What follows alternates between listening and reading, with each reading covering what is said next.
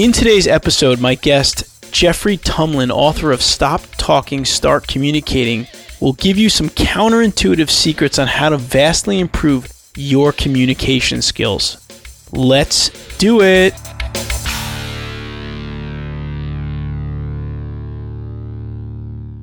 Welcome to the Engineering Career Coach Podcast, where it's all about helping real engineers to overcome real challenges and get real results. And now for your host, who is on a mission to inspire as many engineers as possible, professional engineer and certified career coach, Anthony Fasano. Welcome to the show. This is the show for engineers who want to succeed in both work and life. You can visit engineeringcareercoach.com for tons of free resources to help you with both your career development and personal development. You can check out our blog, podcast, we have guides and other resources that can help you. I'm really excited about today's episode because we have Jeff Tumlin, who's going to be talking about his book, which is Stop Talking, Start Communicating. And it's an awesome book. And as engineers, we need to constantly focus on our communication skills. I also have Chris Knutson, who's going to be joining me, getting more involved in this podcast. He's going to be doing the interview with me as well today with Jeff. And before we jump into the main segment of the show, I want to do two quick things. One, I want to mention to you one more time about the Engineering Career Success Summit. That's an event we're going to be putting on down in Washington, D.C., April 30th through May 2nd. It's going to focus on developing your communication skills as an engineer, developing your networking abilities. Everything is in your relationships. So you have to focus on building those skills. Also developing your leadership abilities. We have some top speakers from Jonathan Fanning, author of Who You're Becoming. Chris and I are both going to be speaking. We've got a whole slate of panelists that are successful engineering executives that are going to be there to help you. And we've got a fun aspect of it too. We've got parties, we've got tours. So please check it out. It's engineeringevent.com. It's not too late to still get your tickets and come. And we also have a virtual option. If you can't make it there, we're going to summarize all the sessions and we'll send it to you if you're interested in the virtual ticket. Once again, that's engineeringevent.com. I hope that we get to meet you in Washington, D.C. To bring us into the main segment of the show and start the interview with Jeff, I want to give you a quote. And the quote goes as follows. Take advantage of every opportunity to practice your communication skills so that when important occasions arise, you will have the gift, the style, the sharpness, the clarity, and the emotions to affect other people. And that's from Jim Rohn.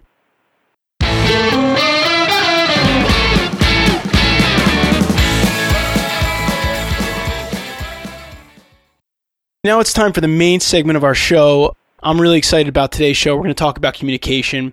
We have an author here, Jeff Tumlin, who I'm going to introduce momentarily. I also have Christian Knutson here with me. Chris is a civil engineer. He's worked as an engineer in the Air Force for the last 20 years, and Chris and I are joining up forces. He has written at the Engineer Leader blog for the last few years, and you heard him on episode 50. He actually interviewed me to celebrate episode 50 of this show. So I'm really excited to have Chris here on the show with us doing the interview, and you'll hear a lot more from Chris moving forward. With that, let me introduce our guest and jump right into our topic of communication today. Jeffrey Tumlin is the CEO of Mouthpiece Consulting and is the author of Stop Talking, Start Communicating, Play Dumb, Be Boring, Blow Things Off, Lose Your Friends, and Other Counterintuitive Secrets to Success in Business and Life. Jeffrey earned a PhD and an MA from the University of Texas at Austin and a BS from the United States Military Academy at West Point. As a frequent media guest, Jeffrey's writing and ideas on communication and leadership have appeared in Fast Company, Inc.com, Fortune.com, CNN Money, Investors Business Daily, and there's a long list of other channels, radio programs, etc. He's also been featured in many journals, newspapers, and textbooks with his writing. So we're super excited to have Jeff with us today. And Jeff, welcome to the show. Thanks, Anthony, and thanks, Chris. It's a real pleasure to be here tonight. So let's jump right in. Jeff's book is a very interesting book, and it does look at things kind of from a counterintuitive perspective, which I think is what makes it such an interesting read. So, Jeff, in reviewing your book, Stop Talking, Start Communicating, it's clear that your counterintuitive advice springs from a serious concern about communication today in our world. What is it about our communication today that's keeping you up at night? Concern that although the digital revolution has been overwhelmingly positive for communication itself, wonderful new ways for us to reach out and interact with each other, I'm concerned that essentially what has happened in the last 15 years is the vast majority of the new ways to communicate that have proliferated encourage expedient or easy communication. And that's not a problem, except that a lot of the harder things we need to do with our communication, like, for example, argue, resolve conflict, persuade, provide emotional support, just to take four there are a number of other, but those are four difficult communication skills.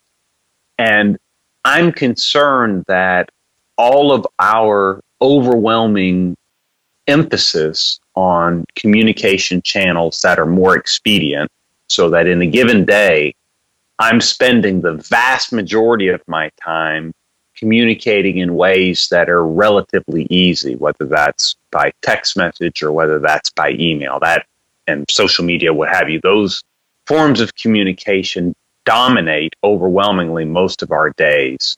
And I'm worried that all of our communication skills for the more difficult things our communication needs to do are becoming a little bit rusty, and that many of us are finding that when we go to reach for these more difficult communication behaviors, like arguing sensibly, resolving conflict, being able to provide real-time emotional support, being able to persuade somebody for an important message, that we go to reach for these skills and we're finding that we're not as successful as we used to be, and that our higher stakes conversations are failing more frequently than we'd like them to.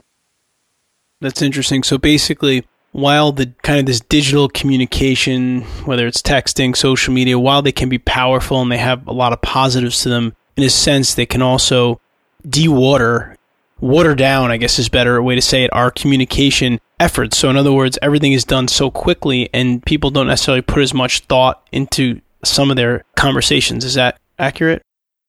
Yeah. What I am worried about is that there's a tendency, communication's great deception, Anthony, is that you don't need to worry about it because you do it all the time. But nothing could be further from the truth.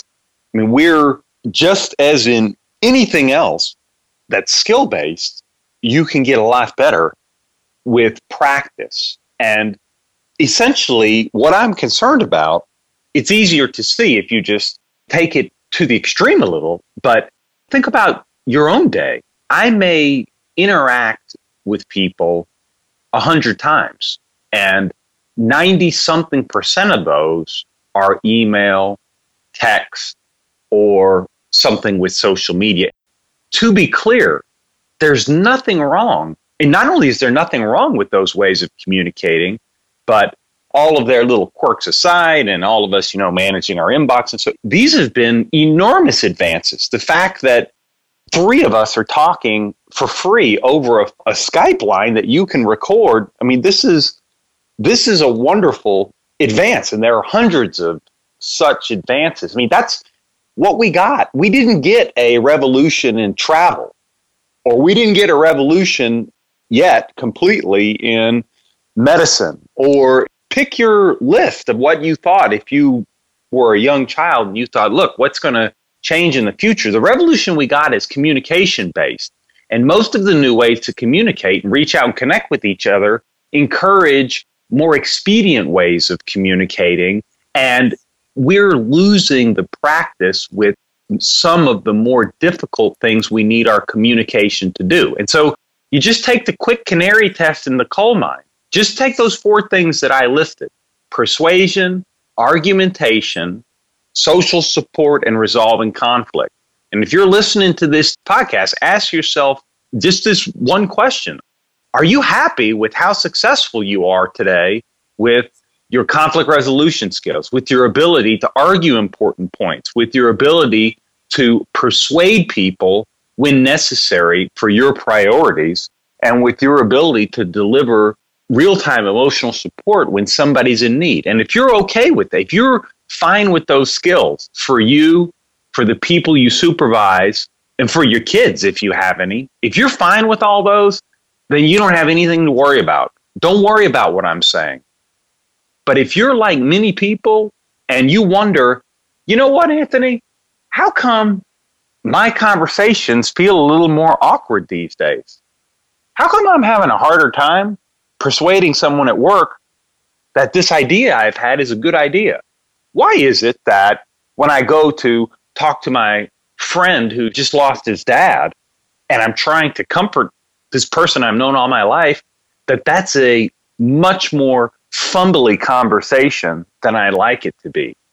And I think that I have an answer for that if you're in that category.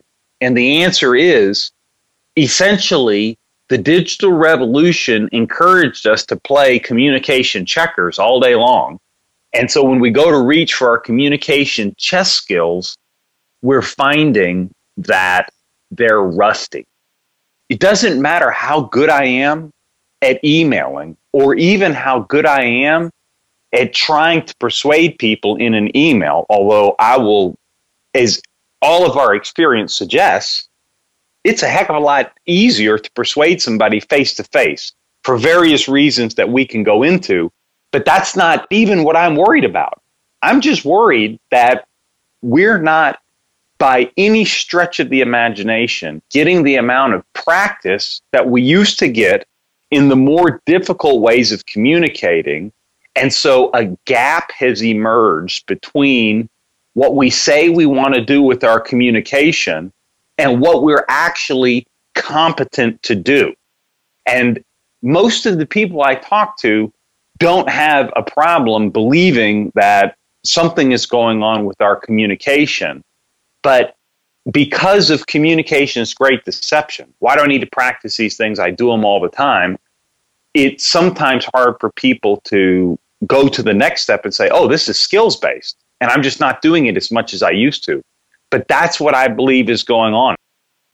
I'm just thinking as you're talking and of the evolution of even my own, how I communicate, and it's like it was phone calls, then it was obviously the text messaging became so big. I just realized today, I was reading through your book, Jeff, I don't even text anymore. I hit the little microphone on my iPhone and I speak the text and I hit send. So it's like we continue to get like, how can we avoid communication? How can we do something quicker? And I'm going to have to take notes myself on this podcast because I got a 9-year-old daughter, and if I could figure out how to persuade her to go to bed a little bit earlier, if you could teach me that, we'll be in good shape. Yeah, and so I'll say two things about your 9-year-old daughter. The first is that if you want to know how to persuade her, it's the same way that we learn anything. Doing it, trial and error. You do, and then you look at what happened, and then you try again. And so it's constant refinement. What I do, how to work, what could I improve next time? And then you do it again, and you do it again, and you do it again, and eventually skills improve. Now, the flip side is, as a combo guy, I'm far more interested in your daughter learning these difficult skills as early as possible. And so the way that you do things like that is that you encourage her with questions that can't be answered in kind of abrupt or expedient form. A classic way of doing this is you ask your child at some point during the day, or, whenever, you say, hey, tell me something today that made you sad, mad, and glad.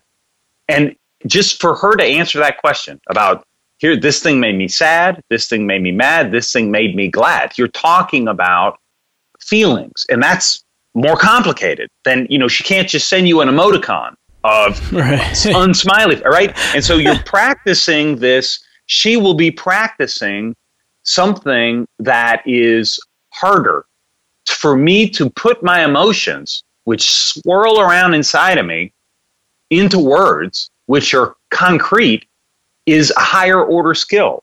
And so in some of the ways that you interact with her, you'll be able to reinforce those skills. I mean, that's what I'm concerned with. Look, I've got a nephew. I know how he's going to ask for dates when he gets old enough to date. He's going to send text messages or poke people on social media or whatever the new thing will be by then, right? Because It's the same thing that I would have done had it been available. But it wasn't. When I was in high school, it was the 80s, man. Big hair, flock of seagulls. There was no text message. And so I had to get rejected to my face over and over again. But I learned some very important stuff. I learned, oh, it looks like rejection is coming.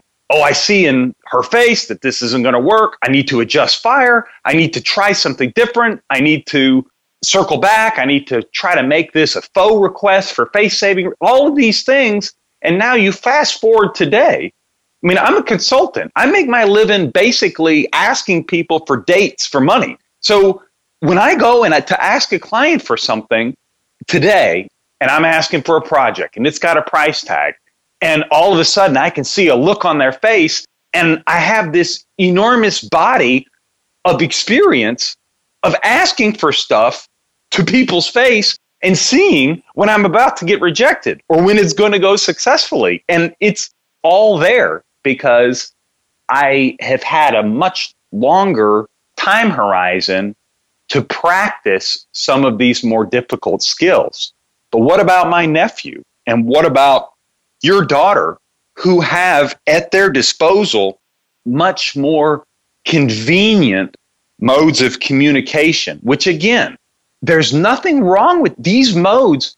This is a revolution, and it's wonderful, all of these ways to connect.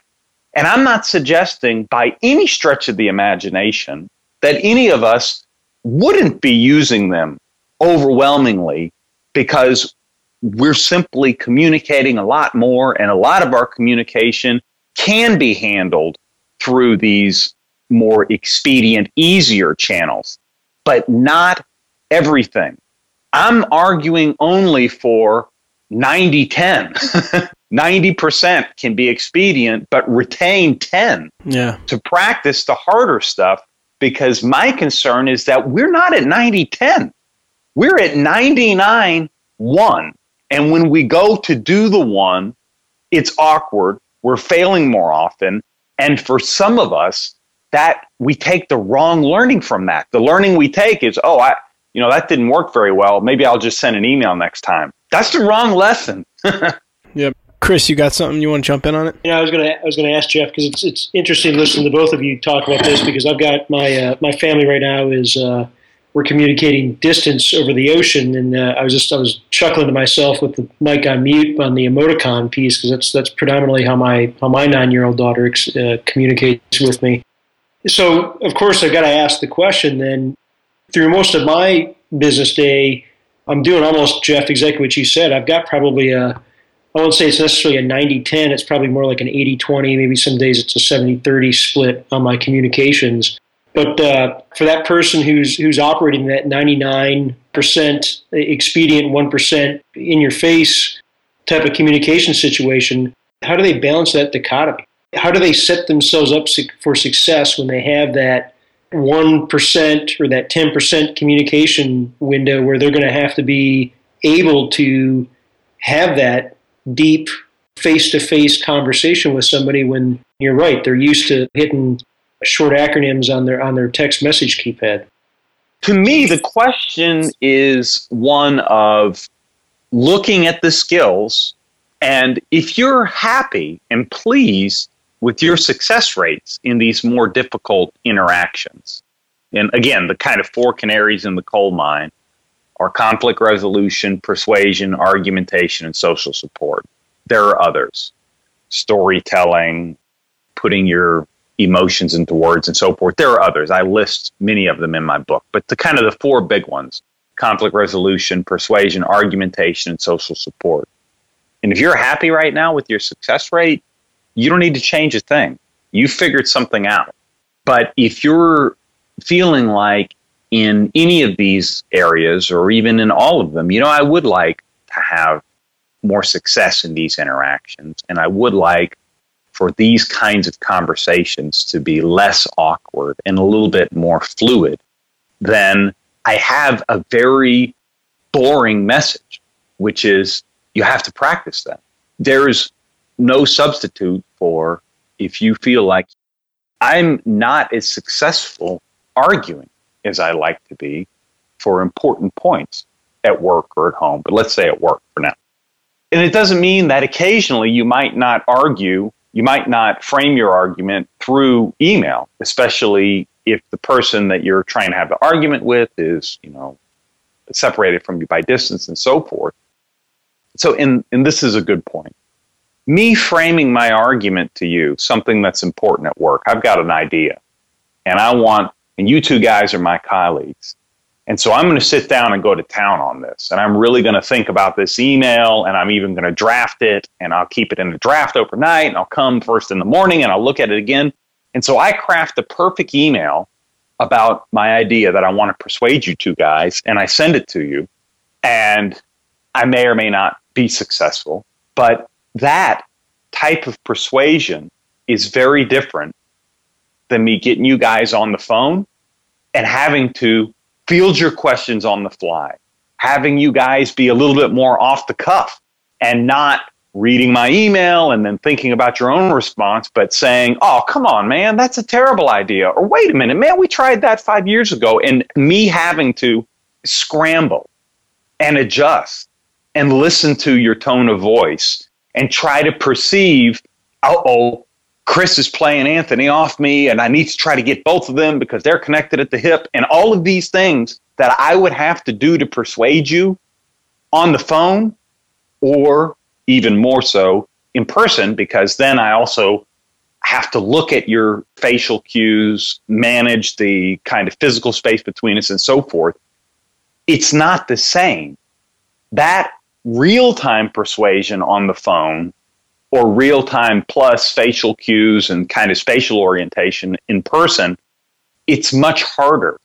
But the thing of it is, no matter how much I want to sit behind my computer all day long and never come out, eventually some of the most important persuading that I'm going to have to do in my life is going to be real-time over the phone, a phone call I can't not pick up, or we're actually going to get in a plane and go see a client, and I'm going to make a pitch face to face. And so it doesn't matter when I finally fly out to present this to a client if I'm the greatest emailer of all, because in that face-to-face meeting, I'm going to have to do a ton of things: respond to questions on the fly, read immediate cues, read the facial cues, manage the spatial orientation, scramble when it's not going my way, know how to close it out, an ongoing conversation when it has gone my way. All of these things, if all I've done before has been the more expedient ways of communicating, in this instance, even though I've been persuading all along through my emails, I will find that I don't have enough in the tank. I'm not as practiced as I should be for a lot of the situations that I find myself in, especially the higher stakes one, which often go down in synchronous real-time communication channels. Hey, Jeff, let me ask you this question. You get to work with a lot of people and a lot of organizations. What are the most common communication mistakes that you see in your work? Oh, that's easy. So by far the most common is not preparing for important interactions. I mean, the craziest thing about it is that people, because of their fear of public speaking, will stay up all night working on PowerPoint slides for a briefing that everyone is sleeping through, nobody cares about during or after, but people will burn midnight oil on stinking PowerPoint because it's public speaking. But the real conversations that turn careers, career turning points, marriage turning points, family turning points, the action in communication happens one-on-one, one-on-two, interpersonal, not public speaking. Public speaking isn't where it's at. Yeah, do you need to know how to give a presentation? Well, yeah, obviously. But how often do you do it? Not very often. And when you do, how high are the stakes? That's debatable. But the conversations that are going to change your marriage or change the trajectory of your career are happening one-on-one, and largely you're having to do them on your feet. And again, back to communication's great deception. Why on earth do I need to practice these things? I do it all the time. Everybody knows I'm communicating all the time. I'm communicating more than ever. But the ways that we're communicating aren't giving us the full range of skills that we say that we need for our lives. We want to be successful in creating relationships, building strong linkages. That includes knowing how to establish rapport, push on through early awkwardness in a conversation, rescue an interaction that's heading for the ditch, and so forth.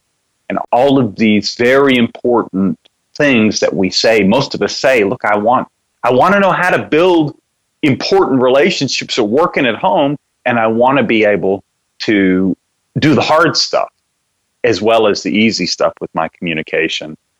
And it simply requires practice of those more difficult skills, which is so boring, and nothing could be more anachronistic in the digital age. What are you talking about? Practice my communication? Come on. It's the digital age. I just fire it off and go. So it's a throwback. The one thing that when I got married, a little bit over 10 years ago, and my wife thought I was nuts, that at the time I was a PhD in communication, but I would make her practice. What are you going to say? How's it going to come out when something's, and she's like, why on earth would I do this? This is the dumbest thing. I'm like, trust me. All you got to do, try it a couple times and watch your success rate. Watch what happens to it. And it's the one thing she says that she was very resistant about. She thought I was nuts, but she tried it a couple times and it worked for her because it's so simple. Preparing for a conversation that matters increases the chance of success. It's the number one greatest failure it's what people leave on the table all the time. They don't practice.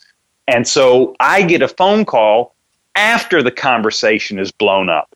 Hey, Jeff, can you help me? I went and I talked with my boss about this very important thing that I want, and he laughed me out of the office. Well, Bubba, it's too late. Ben, you've already you've had your best persuasive attempt, your first one. Your best one is ended in a trail of tears.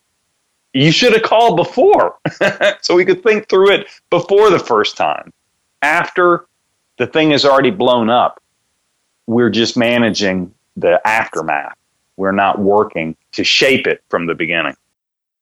Jeff, that's great advice, and it actually makes me feel good because you being the communications expert, I had a couple chances actually earlier this week with a couple projects that I'm working on where it was literally I wouldn't necessarily say it was life or death high stakes, but it was pretty important discussions, and I'm glad to know that I did the one thing that I was supposed to do, which was prepare for it. So there weren't any PowerPoint presentations made, but I spent quite a bit of time getting myself ready to go before I walked in there. So good to know that I was doing it, and we hadn't even had the conversation yet.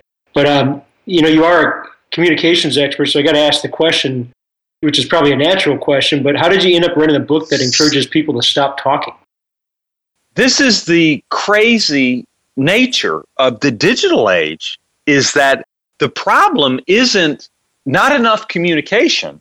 The problem is too much communication. And for all of the reasons that we talked about, it's too much of the easy. It's not enough of the difficult. There's not enough reflection. I mean, people like me who spend their life helping people use their communication as a force for good in people's lives. And so I'm working with people to help them use their communication to achieve what they want in their life. And what's so baffling about the digital age is people in my profession have been trying for hundreds of years.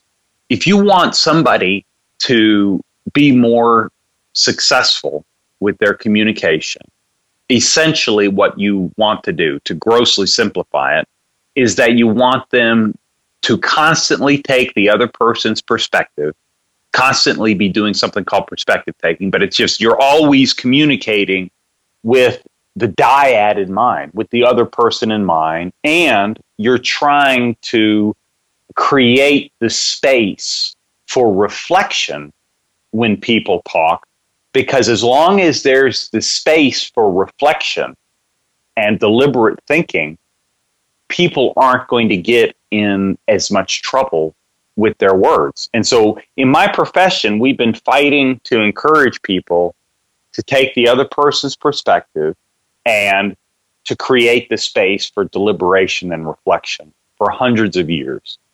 And it's been hard enough pre-digital revolution. But the two things most under attack in the digital age are the other person's perspective. Because, look, man, they didn't call it a Wii phone. They called it an iPhone. And social media is good for a lot of things, but it also happens to encourage a lot of fairly trivial self-expression. So that's all I-based communication, not we-based. It's not perspective taking. And that's, to a large degree, been encouraged. Our devices, our choices, let us basically do whatever we want and create very individualistic ways of interacting. And so that's made it even harder for the taking the other person's perspective. And then the other piece, which is encouraging reflection, well, it's like what Anthony was saying. He doesn't even type the characters anymore on a text message. He just hits the microphone button and speaks to it. And that's what we all do because we're busy and we're the shortcutting species. Come on, we're the species that created duct tape and Post-it notes. I mean, we love a shortcut. And so I'm going to try to figure out how to, even with what's expedient now, make it increasingly expedient. And every time that I try to figure out how to squeeze an extra fraction of a second off my interaction, what I'm actually doing is squeezing out that little bitty patch of deliberation that is the turf I need the most to make sure that my communication is as good as it can possibly be. And so some of the inherent forces of the digital revolution, and again, to repeat a point, I don't want to go back. I couldn't be happier that the revolution that we had was communication. That's great. I'm fine that we're flying around basically in the same planes and driving the same cars that we were from the 1940s and 50s. They use gas, they use fossil fuels, they have rubber on the tires and metal all around them. It's basically the same. But we got the communication revolution. I'm delighted that that's what we got. But the revolution is underperforming.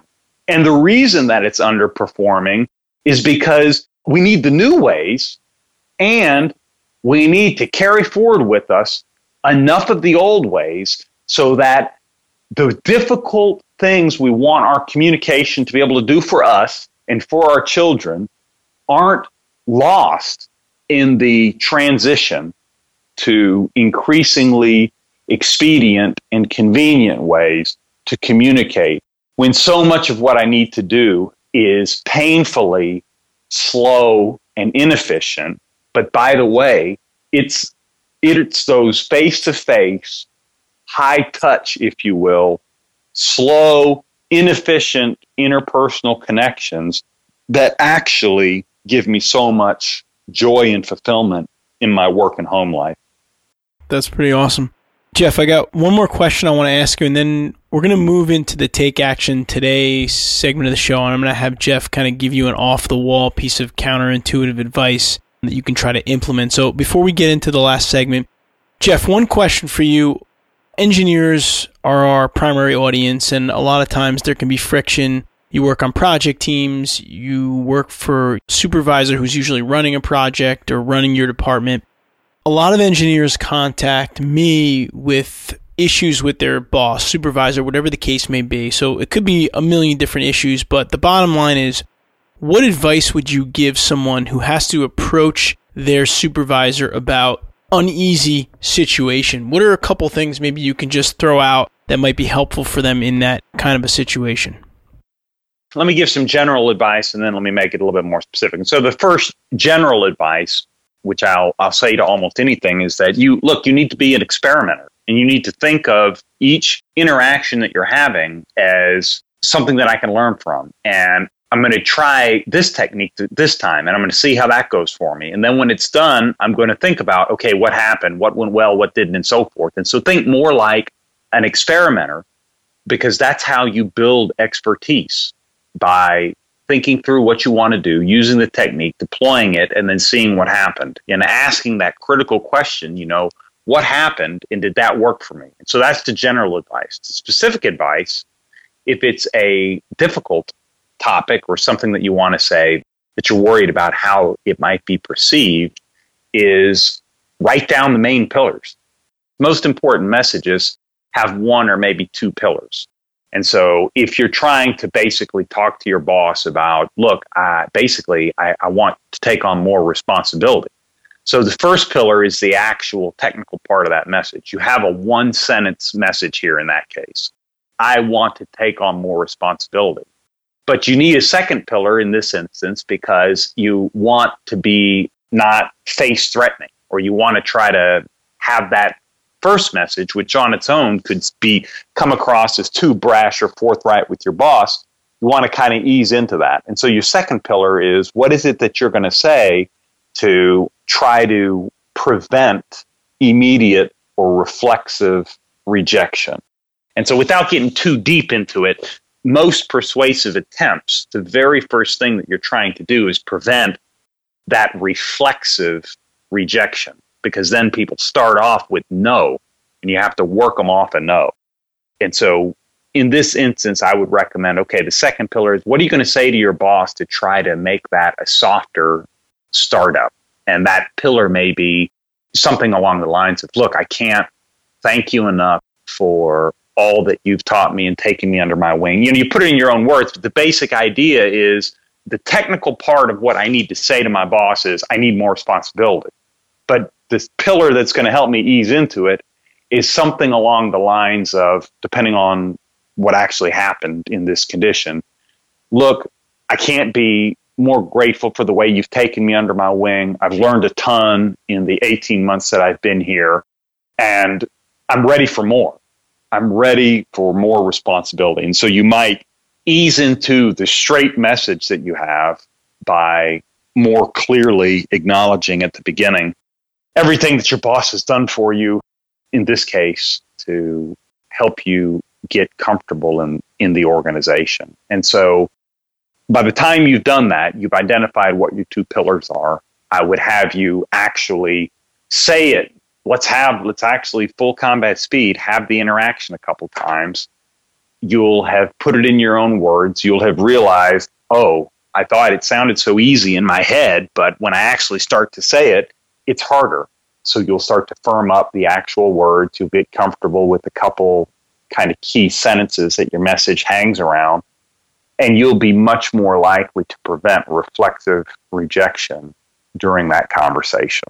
And so that's how I would recommend, both specific and at the general level, preparing for a difficult conversation with your boss.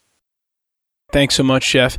And what we're going to do now is we're going to go into our Take Action Today segment of the show, so Jeff can give you really one piece of actionable advice that you can take with you.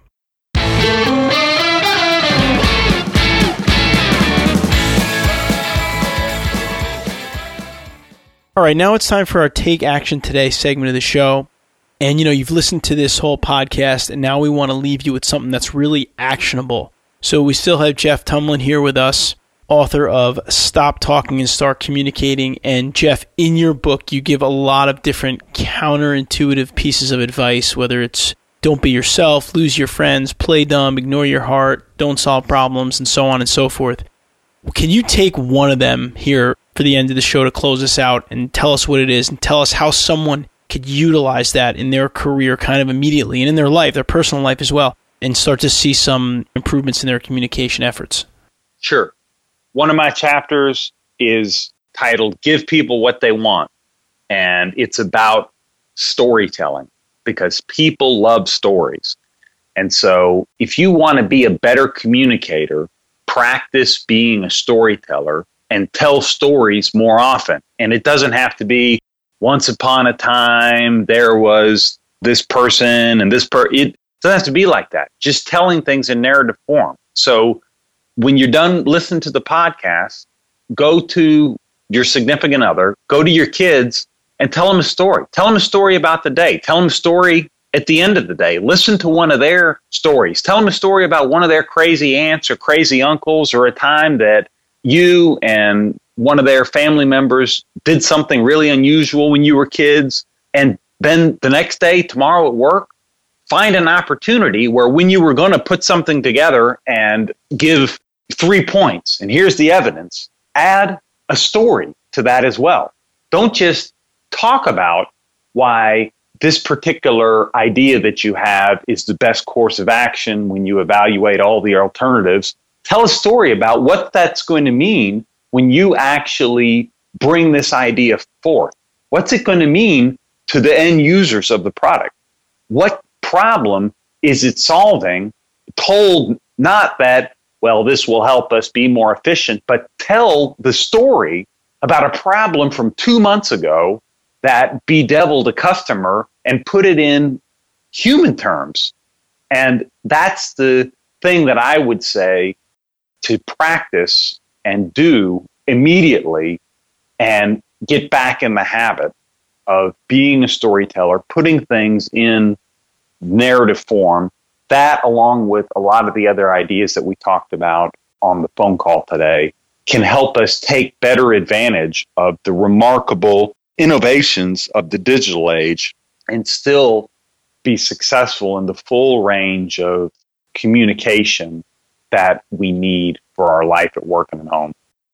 Jeff, thank you so much for coming on the show here today and sharing some of your wisdom with us.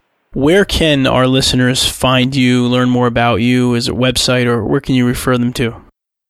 I'll give you two. My author website with links to a lot of my interviews and the stuff that I've written is at tumlin.com, TUMLIN.com.